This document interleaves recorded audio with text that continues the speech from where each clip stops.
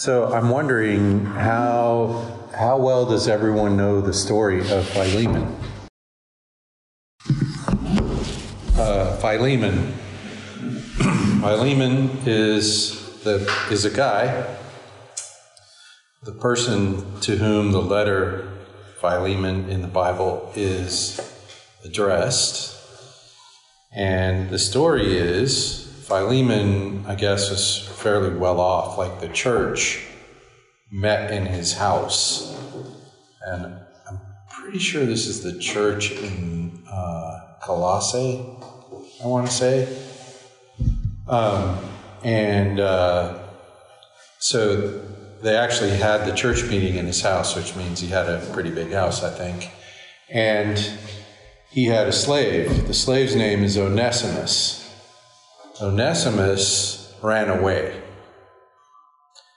which that is actually a crime. And it's the way slavery worked in the days of the ancient Roman Empire.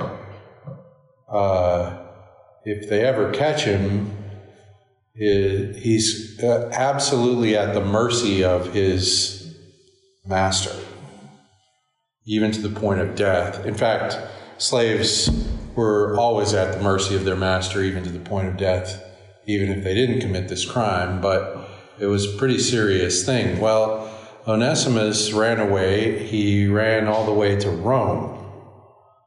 And I don't know if you know where Colossae is. It's in modern Turkey. And, from there to Rome is a good long ways. The length of Italy, all the way down, right? Halfway. Plus, you're only about halfway there when you get to Italy. So in Rome, he met the Apostle Paul. Well, if you met the Apostle Paul, you were going to hear the gospel. And so he hears the gospel and he receives Christ. And then at some point in the process, Paul learns about who he is and where he's from and how he came to be in Rome. So the letter of Philemon is Paul's letter to this guy he knows, Philemon, who happened to be the owner of Onesimus. And this letter, he's sending Onesimus back to Philemon. And this letter goes with him. And the basic point of the letter is, Philemon, I'd like you to stop thinking of Onesimus as a slave and start thinking of Onesimus as a brother in Christ, since that's what he is now. So it's pretty bold, though. Onesimus, I guess, feels like this is the right thing to do. I mean, he has to volunteer for this mission. And so that's what we're reading in this letter. Did Paul know Philemon? Yes, yeah, which you can tell by reading this letter. Now, I'm not sure, well, I say yes, though I'm not sure whether they've ever met in person or not, but I think they have. Oh, I thought so. Because at the end of the letter, well, we can just read the whole thing. It's pretty short. To Philemon, our beloved brother and fellow worker, Apphia, our sister, that's Philemon's wife, and Archippus, our fellow soldier, that's Philemon's son, and to the church in your house, grace to you and peace from God our Father and the Lord Jesus Christ. I thank my God always, making mention of you in my prayers, because I hear of your love and of the faith which you have toward the Lord Jesus and toward all the saints. And I pray that the fellowship of your faith may become effective through the knowledge of every good thing which is in you for Christ's sake. For I have come to have much joy and comfort in your love, because the hearts of the saints have been refreshed through you, brother. Therefore, though I have enough confidence in Christ to order you to do what is proper, yet for love's sake I rather appeal to you, since I am such a person as Paul, the aged, and now a prisoner of Christ Jesus.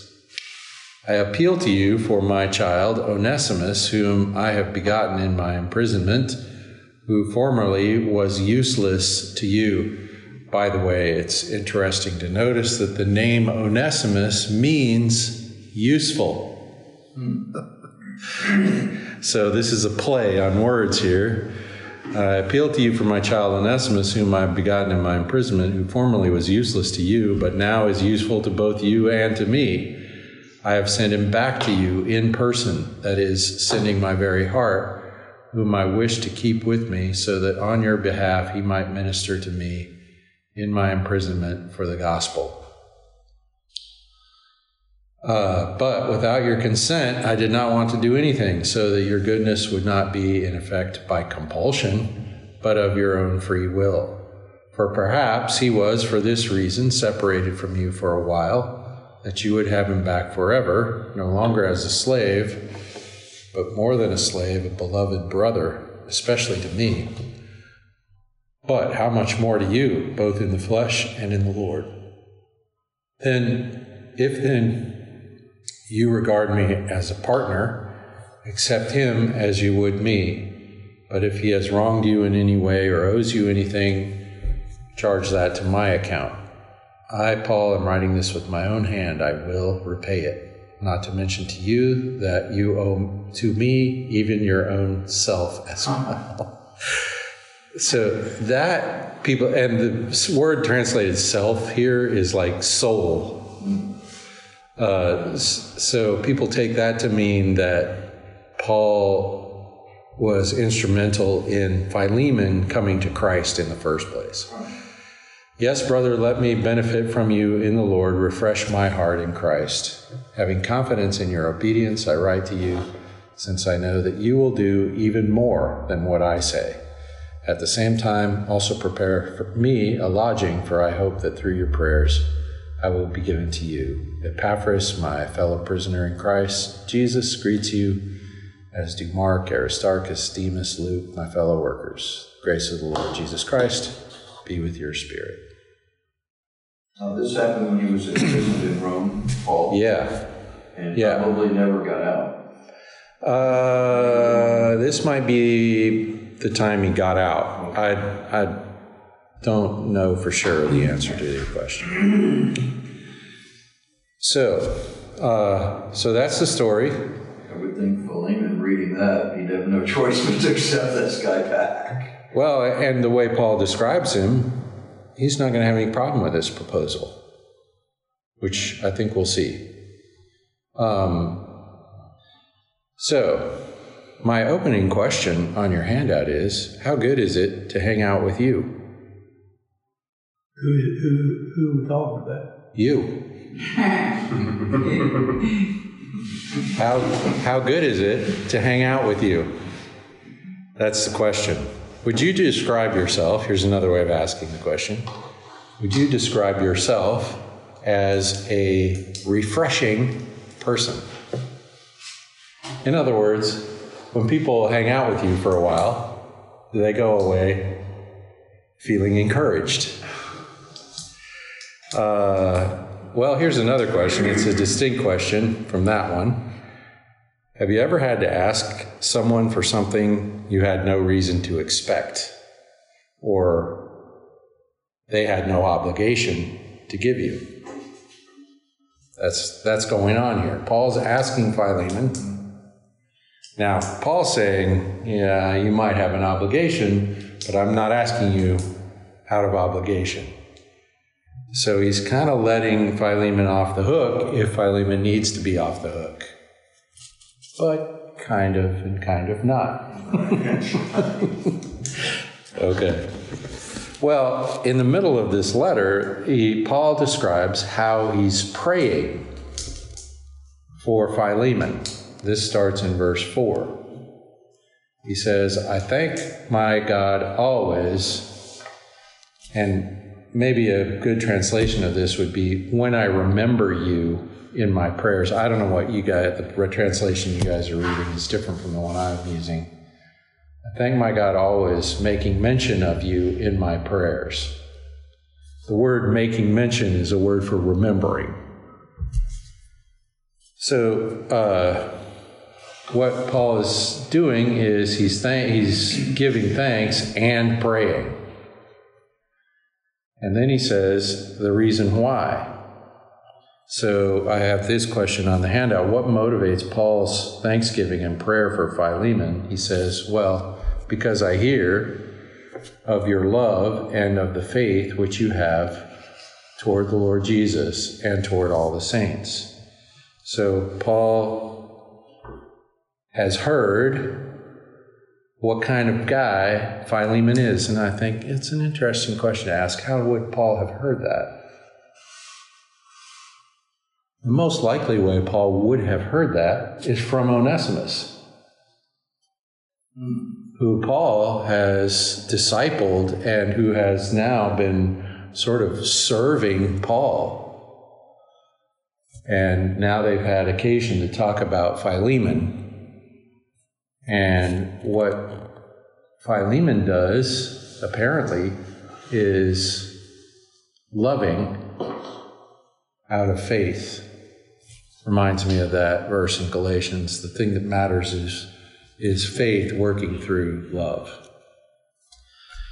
So that's what motivates Paul's prayer. He's heard about Philemon. Philemon is loving and faithful. So here we get to it. What's the central prayer request? And I'm using the translation I'm using because I like the way they phrase this. And this is a tricky sentence to translate, apparently. In verse 6, Paul says, I pray that the fellowship of your faith may become effective through the knowledge of every good thing which is in you for Christ's sake. So you guys have another translation which says, someone read it to me, verse 6. And I pray that the sharing of your faith may become effective with the full knowledge of every good thing that is in us for the sake of Christ. Yeah. Why did they say us? Because that's not what it says. Well, anyway, that phrase, that way of translating, I think, can be confusing, the sharing of your faith, because that's an expression we use for witnessing. And in fact, this verse gets quoted really out of context a lot in order to refer to witnessing. What word is yours? Fellowship. I pray that this is the New American Standard. I pray that the fellowship of your faith. Well, the word here is koinonia, which is a big word. It means a lot of things. It's the word for fellowship, it's the word for fellowship because fellowship is a type of sharing. So the root of this word is sharing. But he's not talking about taking some faith and sharing it with another person. He's talking about the fellowship that we have in the faith. So that's why I prefer this translation. And he's saying the fellowship of your faith may become effective. Which means I pray that the fellowship of your faith will work. It's actually, the word here is like the word ergon. It's the word for work, for energy, for activity. So another way of translating this would become active.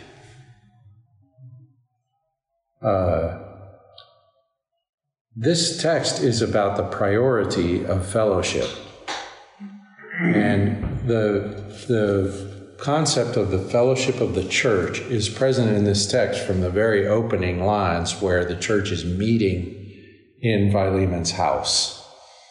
And the letter is addressed not only to Philemon, but also to his family and also to the church that meets in their house, even though the letter is clearly primarily aimed at Philemon. So the fellowship of your faith is about the fellowship that Philemon exhibits in his life, and that Paul is about to challenge Philemon's fellowshipping capacities. So he's praying for this fellowship that Philemon exhibits to be active, to be activated by God. How is this going to happen? Through the knowledge of every good thing which is in you for Christ's sake. That's a big deal. That's a big thing. For all the good in you for Christ. That's a more literal translation. And the word for knowledge here is the word epignosis, which is sort of like full-on knowledge, experiential understanding. So what Paul's praying for here is that Philemon will be really getting in touch with how blessed he is in Christ and what the nature of the blessings are. This reminded me of Ephesians 1:3, where we're told that God has blessed us with every spiritual blessing in the heavenly places, or 2 Peter chapter 1, where God has given us everything we need for life and godliness. You know, it's this sort of comprehensive blessing. And so Paul's saying your capacity for sharing, for fellowship in the body, comes from your really grasping how well blessed you are. Every good thing. And I think maybe we could even say the specific things that apply in the specific situation. This epignosis means something like you really know the toolbox. Like you understand that this is the wrench you need for this job, and you know where it is.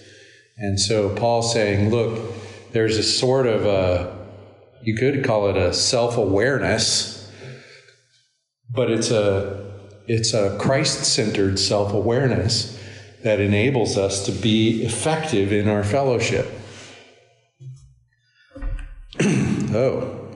So he's saying you're going to be effective in your fellowship by tapping the fellowship resources that a person has in Christ.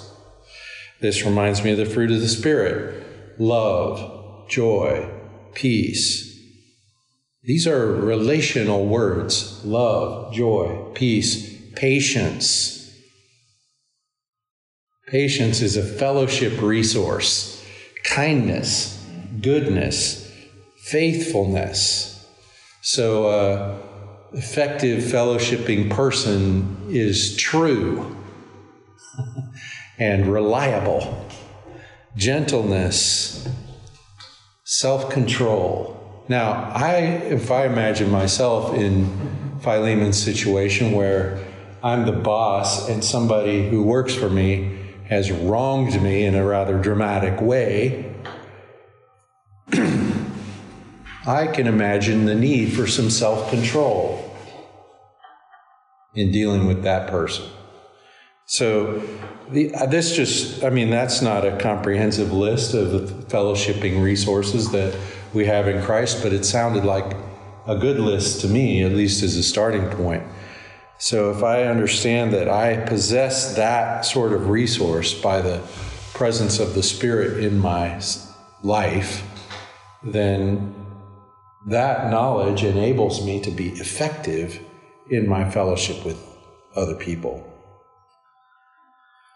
So Paul is going to ask Philemon to release Onesimus from his legal obligations and welcome him back as a brother and not as a slave.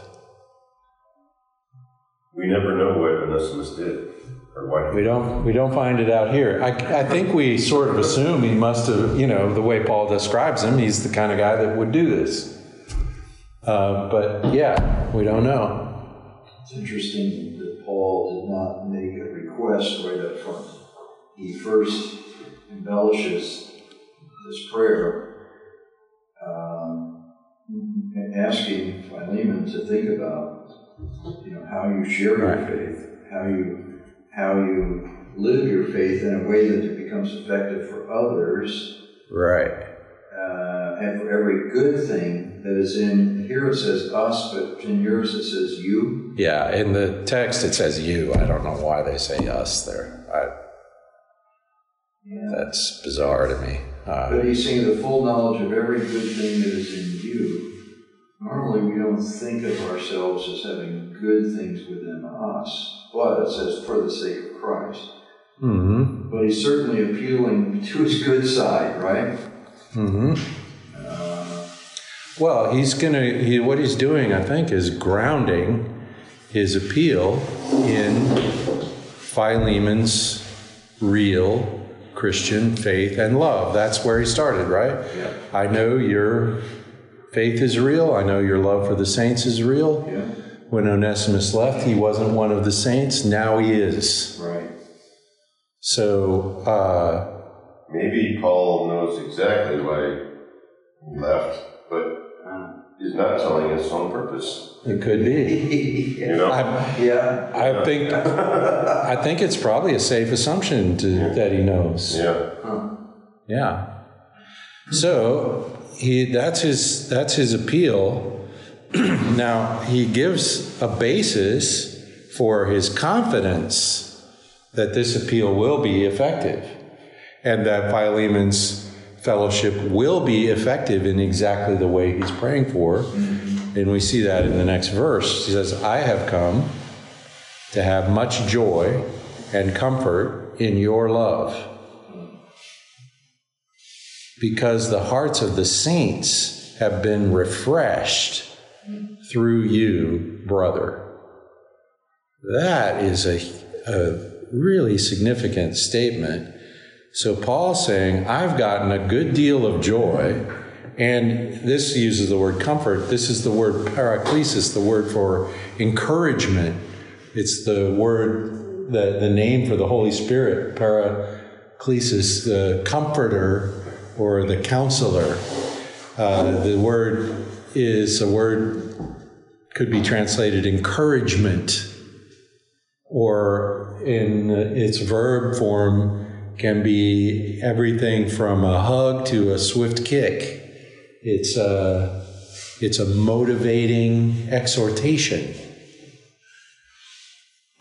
So what Paul's saying is, I've received, and he's received this indirectly, right? Because the joy and comfort he's received from the love of Onesimus is love that Onesimus has shared with other people.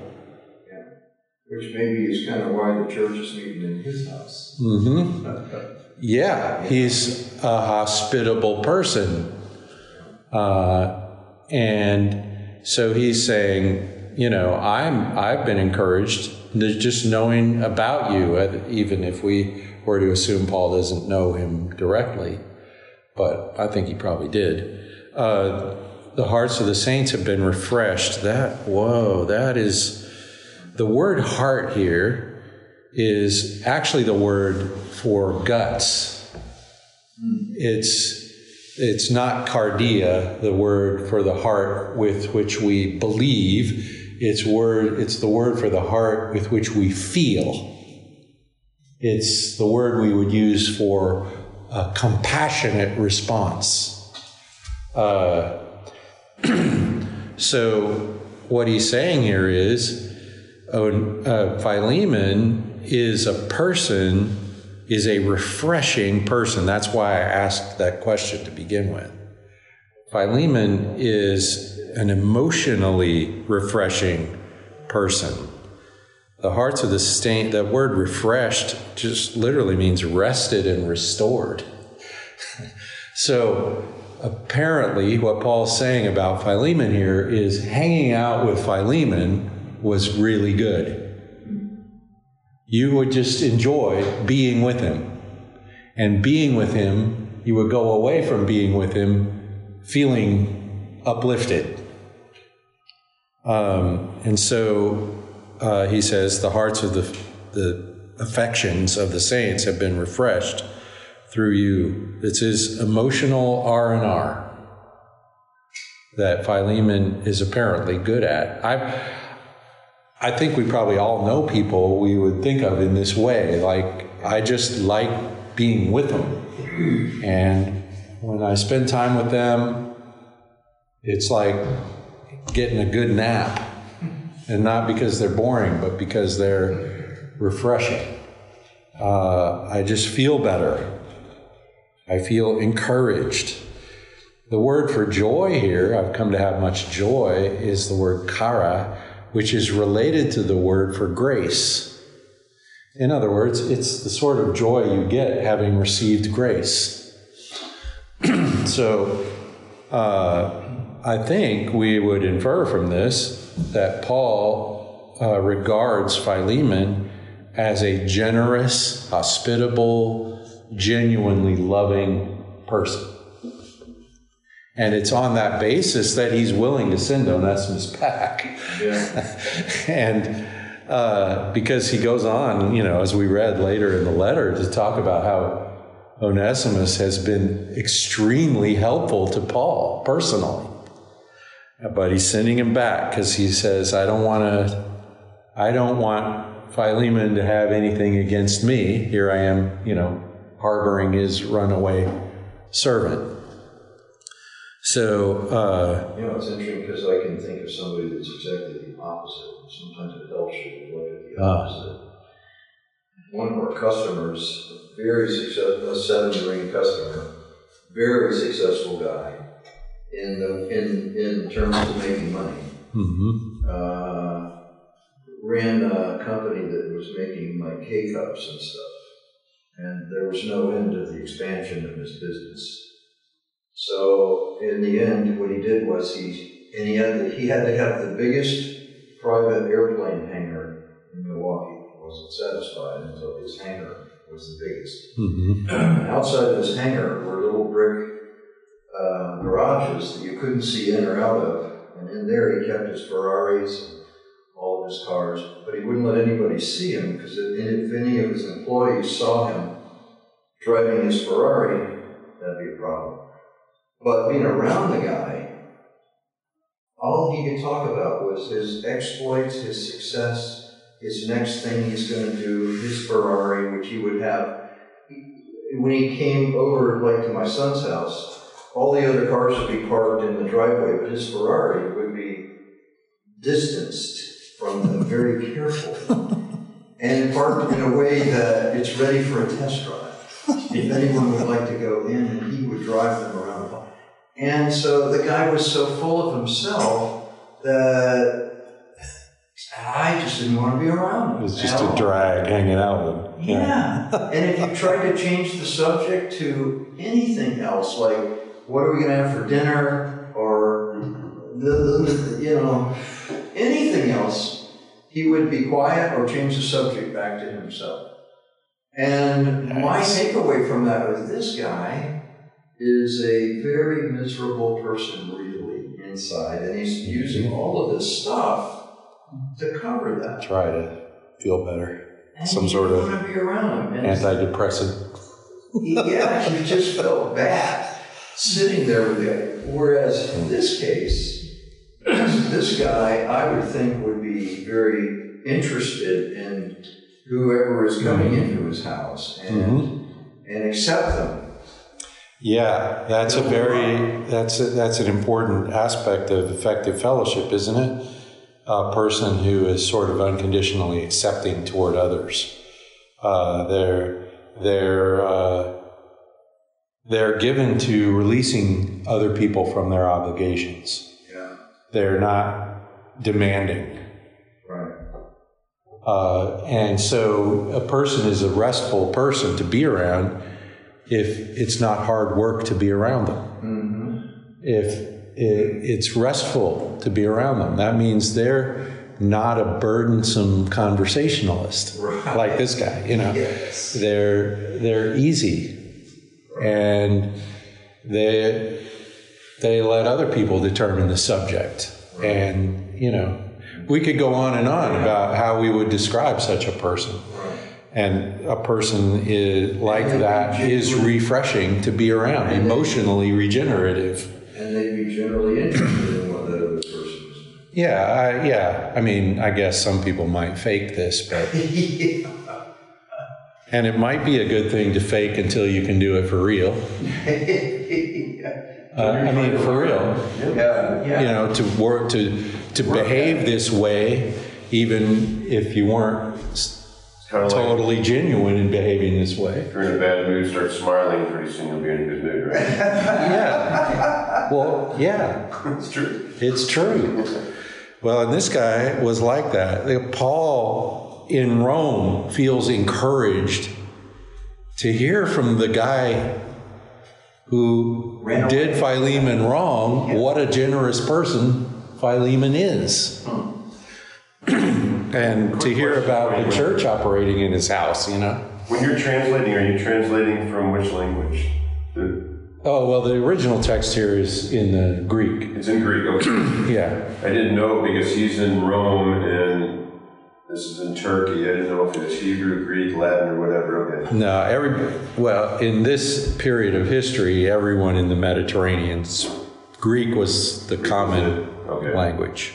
So I think all of the New Testament, with the possible exception of Matthew, was originally written in this common Greek. They call it Koine Greek, and Koine literally means common, meaning it's the language that everyone speaks. Kind of like English today.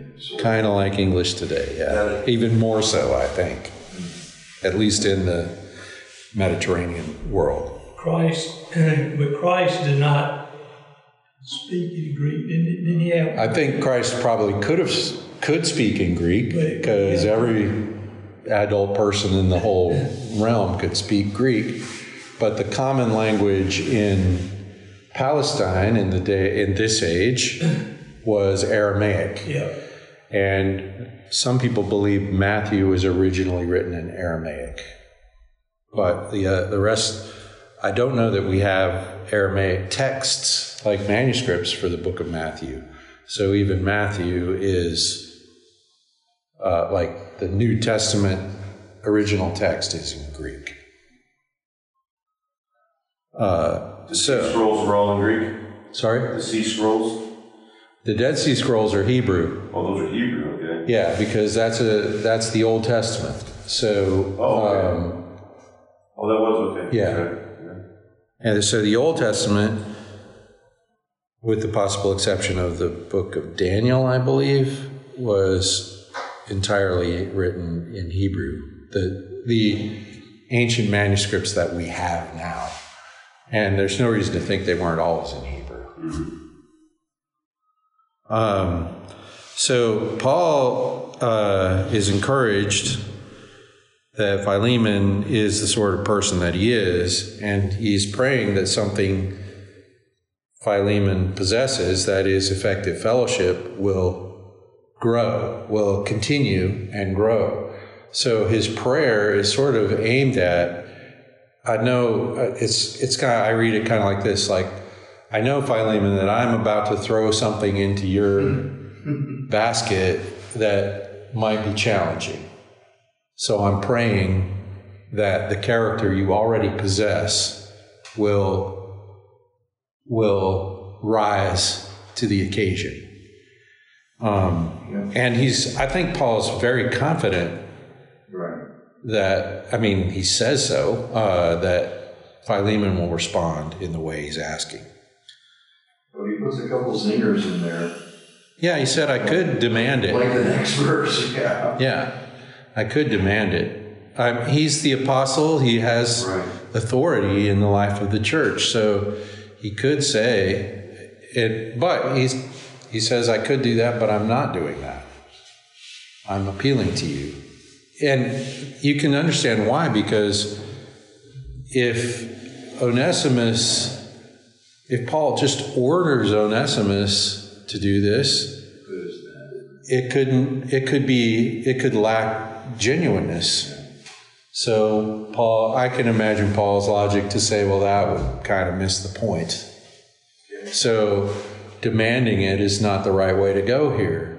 It's the best outcome is for Philemon to receive Onesimus as a brother in Christ into the fellowship of the church, and to release him from the legal obligations that he has. But his appeal here to me seems very Christian in that I've always thought of it in terms of Satan is pushing, like power over. Right. Forcing, pushing. Right. This, whereas the Holy Spirit is leading. Well, and this is Paul not lording. Right, exactly. It's too bad that he didn't write chapter 2 of Philemon and say, and this is what really happened after. I think apparently the Holy Spirit does not agree with you, Bob. Because there is no Philemon chapter 2. Apparently remaining. But it would have been interesting to see. It will. I'll even read this thing and push this guy away. I mean, come on. Well, when Paul wrote, he's not he knew that he had a deal wrapped up anyway. And Philemon's not the kind of guy that will do that. Which avenue was he going to take? The real hard ball or the easy one? No. Well, he clinches it with verse 15, though. That's the clincher. The hard ball isn't. The reason all this happened was that you could be brothers in Christ. Exactly. Isn't it cool? Right. Yeah. And Onesimus, having come to Christ, this is how Paul describes Onesimus. Like, he's become a servant to me. Like, he's helped me in this really hard time of my own life. He says, I wish to keep him with me. Right. So that on your behalf he might minister to me in my imprisonment for the gospel. In other words, Onesimus working for Paul is kind of like Philemon working for Paul. Since Onesimus, he's saying he's become a different guy. So Onesimus, and I think this is evident also in the fact that Onesimus returns. He's not saying, no way, I'm not going back. He goes back. So Onesimus is recognizing his obligation to Philemon, even when he returns. I think this is speculative, but I think Onesimus would have returned to a position of slave in Philemon's house if that's what was required of him at this point. But that's in chapter 2, which we don't have. They let the Holy Spirit went. That got lost. Chapter 2 got lost. Yeah. So it was that. So he's praying that Philemon's fellowship will be effective, and he has in mind a particular effect, right? So here's the thing: God's grace reflected is not demanding. Well, how demanding is God's grace of us? Not at all. It's the release from obligation, isn't it? It's God Himself absorbing our obligation to Him in the cross, and so releasing us. And curiously, this generates in us a desire to obey God. The fact that we've been released from the legal obligation to obey God generates in us a desire to obey God. Right. Out of loving fellowship, not out of not under threat. And so this kind of grace shares any resource. That's fellowship. One of the things we can gain from this in the life of the church is that fellowship is fairly comprehensive. Fellowship is not just hanging out, enjoying a nice breakfast together. Fellowship is a generous spirit with all of our resources, family, life sharing of whatever. Somebody needs something, I have it, sure, no problem. And so the very nature of fellowship is the nature of generosity, of sharing.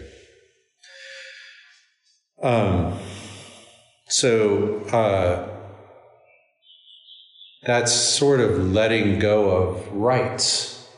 Like in this case, by the way, Philemon was one of those books was maybe the book of the New Testament that those who worked to abolish slavery used most effectively, which is kind of interesting because here you have Paul sort of respecting the legal structure that has slavery in it and yet appealing on another basis for the release of a slave. Not because it's Philemon's legal obligation, but in spite of the fact that he has no such obligation. It's on the basis of a spiritual appeal that he asks Philemon to release Onesimus. So this kind of refreshing fellowship is undemanding. It doesn't need to insist on anything. Like your example, Rick, the guy is kind of insisting on talking about himself all the time. And refreshing fellowship is open. It's honest. It's not going to lie to you it's not going to tell you you're okay when you're not okay. But it's also undemanding. If you're not okay, that's okay with me. You don't need to be okay to be my friend. You don't have to have all your problems solved before we will accept you. And this is the sort of grace we've received from God in Christ. And so it's the sort of grace we are called upon to reflect in the body, in the fellowship of the church. So here's something we really need. The thing Paul prays for here is emotionally restorative fellowship. The gracious sharing of love and faith that comes from knowing what God has freely given us in Christ. The fellowship that produces joy and real encouragement. So we could sort of oversimplify this to mean something shallow, something that's accepting on a shallow basis. But this is real joy, real encouragement. The situation that Philemon faces and the fellowship that he's going to extend to Onesimus is not shallow. It's not, oh, well, no wrong has been done. It's not ignoring problems. It's extending grace into the problem. It's bearing cost that belongs to another person. It's not trying to pretend that there is no such cost. So that, to me, that's something we really need in the fellowship of the church, is this kind of emotionally restoring fellowship where, because I understand what God has given me, that's kind of the key here, is in that statement, in the real knowledge of all the good things you possess in Christ. how can I be a generous person? By recognizing how well off I am. To know that whatever resource I need, I have in Christ. To think, what's the fruit of the Spirit? Love, joy. Well, those are all things I've received already in the Spirit. So I do have them. So I can share them. And I can't share them, I can't run out of them by sharing them. And this can even extend then into things I might run out of by sharing. Because I know that the scripture says in Christ I have everything, that God will provide for all my needs, so I can even, give away all my money and I'll still be okay. I can run out of money by sharing it.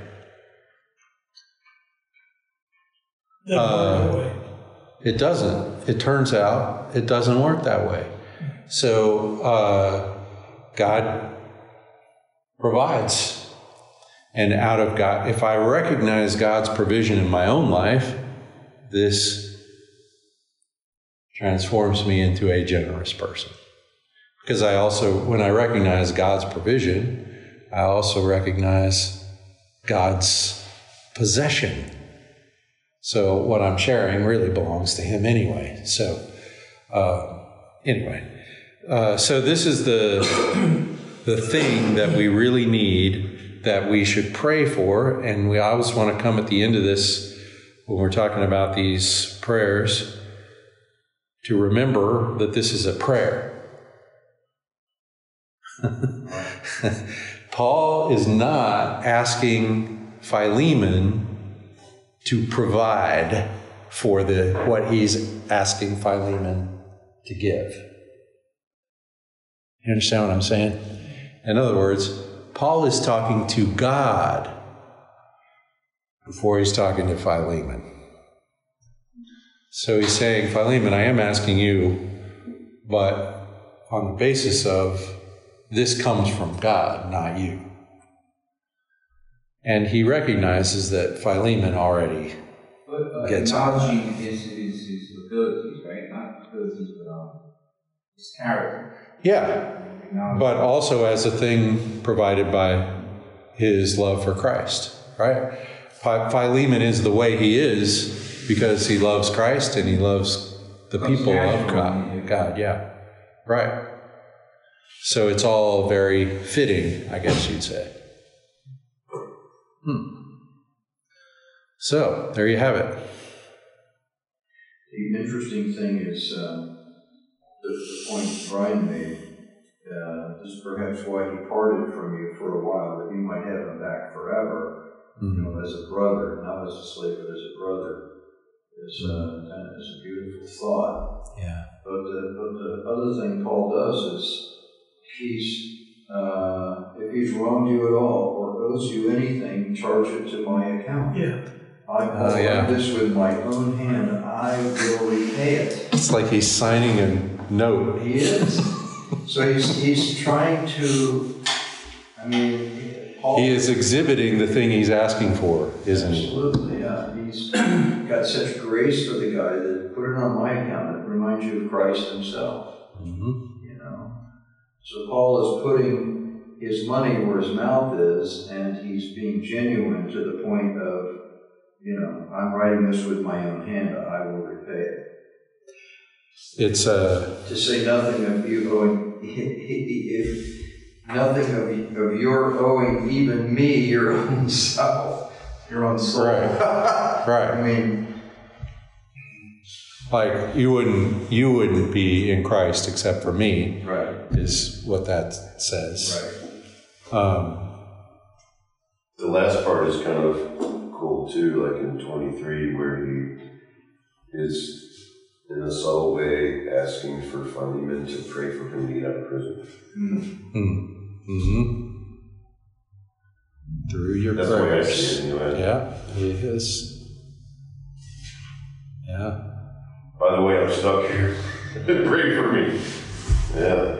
Yeah. I'd like to come and see you, but Yeah. yeah. And he was in Rome, imprisoned in Rome. So this letter would have been written at the same time as Ephesians and Colossians. So the same, it's, this letter is delivered along with those letters. It's interesting, by being imprisoned, which is never good, it caused Paul to write this stuff down to those churches for our benefit, even their benefit, Yeah. and ours. Because he probably would have said this in person, but here he could think about it and write it down so that Many people could share. Well, it's interesting, and this isn't the only case, obviously, that we have these letters that were written to individuals. Now, this letter is addressed to Philemon, his family, and the church. But we also have 1st and 2nd Timothy, Titus. These are letters that were written to individual people, and yet also written to the church. And when I say written to the church, I don't just mean the church that first received them, because they were written to the whole church from the Lord. So for me, it's a good question to say, why is this in the Bible? Why is this very personal? This is a personal note. And Paul's making a personal appeal to a guy who's a friend of his on the part of another friend of his. It's in some sense kind of conducting some business. Why is it in the Bible? Well, for the reason we're discussing, which is what Paul prays for Philemon is something we all need. And for the church to recognize the necessity of effective fellowship, of refreshing one another in generous fellowship. Even when we do each other wrong. Maybe especially. Yes. Yeah. Yes. Right. Yeah. And when I'm the one who has been done wrong is when that really gets hard. When people aren't giving me what they owe me. Then, so maybe we could talk about this in the fellowship of the church. When other people aren't exhibiting this, then this is when I really need to pray this prayer, that the Lord will make me so aware of what He has given to me in Christ that I remain generous even when people aren't generous toward when me. the rubber meets the road, it's easy to be generous if you know it's all returned. Yeah, that's what Jesus said, I think. Even the Gentiles do that. We were talking around, but what were the chances of Onesimus going back without that letter? If Onesimus had never met Paul, he was gone for good, I'm sure of that. Yeah. And even after that, I don't know that he would have gone back without Paul saying, I'm going to give you safety, I'm going to give you, because how hard would it be meeting Onesimus halfway down to take a letter away from him? You couldn't get that letter away from him, because that was his insurance to get in there. But it says something about Paul cared about him enough to take the time. Say, yeah, I'll send a note. In which case, I think the decision for Onesimus to go back must have been a decision he arrived at in conversation with Paul. Like, I don't the know. two of them together decided he would go back. Two together made a decision. Yeah. I don't think he would have made it by himself. Well, it was the right thing to do. Probably not. Otherwise, he's a marked man. I mean, he could be struck down. Looking over his shoulder. all the time. Yeah, but he considered that when he left. But Yeah, what's happening? maybe. I see Paul here as a peacemaker. He's getting into the relationship and he's trying to bring it home to a peaceful conclusion, restoring something that was a riff. Yeah. He did a good job. He did a great job. He just missed chapter 2. We don't know why he left, but after meeting Paul, he became convicted. Right. Yeah. And That's right. with Paul's help, probably, He, He did the right thing. trying to get things I right. mean, they didn't have to put him in handcuffs and haul him back. Right. He went back. Isso You é know. comigo, So- Yeah. Sim, Well, I think that's all we got, guys. Let me. Let's talk about one other thing. Can we pray and turn off the recording before we talk about one other thing? Yeah. Let's pray. Father, thanks for this time together. We thank you for the fellowship of the body of Christ. Lord, we pray this prayer for ourselves, Lord, that you would make the fellowship of our faith effective, that we would become the same sort of generous person that Paul was, that Philemon was, and Lord, that Christ was especially. Because we know what we possess in Christ, we are free to be giving people. And we pray that other people would be refreshed by being around us. We pray in Jesus' name, amen.